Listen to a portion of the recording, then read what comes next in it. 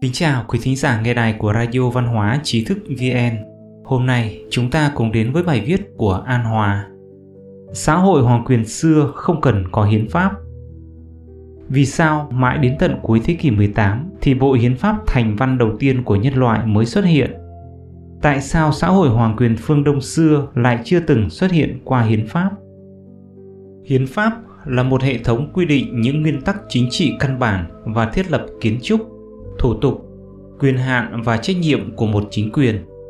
Hiến pháp thành văn đầu tiên của nhân loại là Hiến pháp Hoa Kỳ.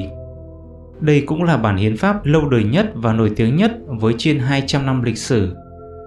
Từ khi có hiệu lực vào năm 1789, Hiến pháp Hoa Kỳ đã được tham khảo nhiều lần để làm mô hình cho các hiến pháp của những quốc gia khác. Người ta ca ngợi rằng Hiến pháp Hoa Kỳ là thể hiện của tinh thần khoa học, tiến bộ và nhân bản của người Mỹ trong việc xây dựng một nhà nước Cộng hòa đầu tiên trên thế giới trong lịch sử cận đại. Pháp viện tối cao của nước Mỹ trên thực tế là Pháp viện Hiến pháp. Điều đó có nghĩa là những luật khác có tính mâu thuẫn với hiến pháp thì đều trở thành không có hiệu lực. Khi pháp luật hiện có của Mỹ không thể đưa ra được phán quyết thì Pháp viện sẽ căn cứ vào nguyên tắc của hiến pháp để ra phán quyết. Vậy nên hiến pháp là tiêu chuẩn tối cao của luật pháp Mỹ. Những điều này cũng đã chỉ ra một câu hỏi lớn: vì sao mãi đến tận cuối thế kỷ 18 thì bộ hiến pháp thành văn đầu tiên của nhân loại mới xuất hiện? Tại sao xã hội hoàng quyền phương Đông xưa lại chưa từng xuất hiện qua hiến pháp? Mặc dù những nền văn minh lớn đều có lịch sử xuất hiện từ 4.000 đến 5.000 năm về trước. Trước khi giải thích vấn đề này, chúng ta hãy lấy một ví dụ vô cùng gần gũi với người châu Á. Tại sao rất nhiều nước phương Tây lại có ngày của cha, Father's Day, và ngày của mẹ, Mother's Day, mà người phương Đông lại chẳng hề có điều này? Liệu có phải là chúng ta không biết ơn cha mẹ, không hiếu thuận với cha mẹ? Tất nhiên là không phải như vậy. Trong văn hóa truyền thống có câu nói rằng bách thiện hiếu vi tiên, có nghĩa là trong trăm cái thiện thì chữ hiếu đứng đầu. Người phương Tây sau khi trưởng thành, kết hôn liền rời xa cha mẹ để sinh sống độc lập. Bởi vì con cái không sinh sống cùng cha mẹ nên cần phải thông qua ngày của cha, ngày của mẹ để thể hiện lòng hiếu kính. Nhưng ở phương Đông, rất nhiều nơi là tồn tại các gia đình 2, 3 hay 4 thế hệ, vậy nên mới có câu tứ đại đồng đường. Bởi vì con cái sống cùng cha mẹ, sớm chiều thăm hỏi, ngày ngày đều báo hiếu, cho nên thực ra mỗi ngày đều là ngày của cha, ngày của mẹ, thật sự không cần một ngày chuyên biệt nào nữa. Cũng tương tự như vậy, câu hỏi tại sao xã hội hoàng quyền không cần hiến pháp có thể được trả lời ngắn gọn là bởi vì xã hội hoàng quyền thật sự không cần hiến pháp nào nữa. Vì ảnh hưởng của tuyên truyền, ngày nay người ta thường gán cho xã hội xưa là cực quyền, phong kiến, chuyên chế, bất công. Nhưng trên thực tế, người dân thường thời xưa, ngoài một số nghĩa vụ nộp thuế, tòng quân và lao dịch mà chúng ta ngày nay gọi là đóng thuế, nghĩa vụ quân sự và lao động công ích ra, thì cuộc sống không hề bị ảnh hưởng nhiều bởi chính phủ. Hãy thử lấy một ví dụ để so sánh. Vào triều đại nhà Đường ở Trung Hoa xưa, dân số ước tính là từ 50 đến 80 triệu người, còn số lượng quan viên là 643 người. Trong khi đó, ở Việt Nam hiện nay chẳng hạn, với dân số vượt mốc 90 triệu người năm 2014, chỉ tính riêng khối cơ quan hành chính nhà nước đã có 275.620 công chức. Điều đó chỉ để nói lên một thực tế rằng cuộc sống của người xưa rất ít bị ảnh hưởng bởi chế độ chính trị.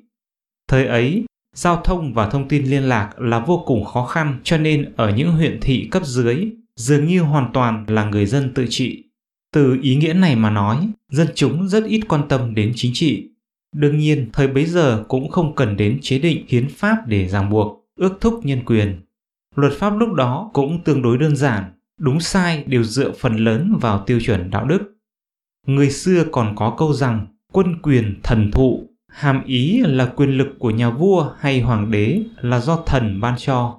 Ý tứ của quan niệm này chính là nếu nhà vua rời bỏ thiên đạo, làm những việc khiến dân chúng đau khổ, thương thiên hại lý, thì tất nhiên thần linh sẽ thu hồi quyền lực của nhà vua.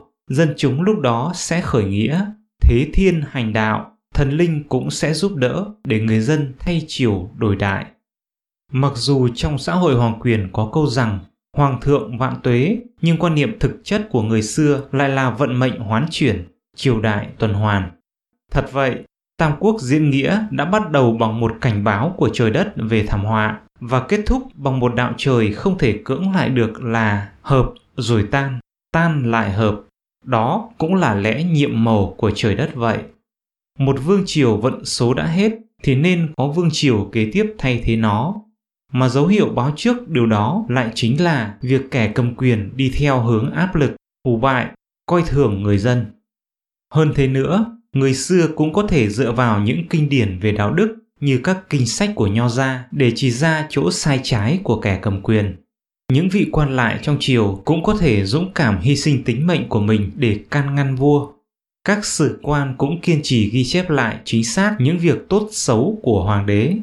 Một vị sử quan tên là Đỗ Chính Luân đã từng nói với Đường Thái Tông rằng chức trách của thần chính là ghi chép lại lời nói của bệ hạ. Nếu như bệ hạ nói lời sai trái thì chẳng những ảnh hưởng đến dân chúng hiện tại mà còn khiến người đời sau cười nhạo ngài. Thử hỏi, ngày nay lịch sử hiện đại được ghi chép ra sao? Có được ghi chép hay không? Và có thể ghi chép sự thật đưa vào sách truyền cho thế hệ sau hay chăng? Người xưa vẫn luôn cho rằng kính trời là cái gốc của sự thành lập một vương triều, đạo nghĩa là cái gốc để thi hành chính sách. Vậy nên về lý mà nói, người ta không cần phải có quá nhiều luật lệ ước thúc, bởi vì nếu nhân tâm không thay đổi thì khi không có ai nhìn thấy, người ta vẫn dám làm bừa. Lấy quân quyền thần thụ làm tiêu chuẩn để kính trời đất, lấy kinh điển Nho gia để bảo trì đạo đức, lấy sự dũng cảm của sử quan để viết đúng sự thật, ba yếu tố ấy đã đủ để ước thúc kẻ cai trị, tương đương với hiến pháp hiện đại rồi. Quý thính giả có thể truy cập vào trang web tri thức vn.org hoặc tải ứng dụng mobile tri thức VN để đọc được nhiều bài viết của chúng tôi hơn. Một lần nữa, xin cảm ơn quý vị đã đồng hành cùng Tri thức VN. Đừng quên nhấn subscribe, đăng ký kênh của chúng tôi và để lại bình luận ở bên dưới. Xin chào và hẹn gặp lại!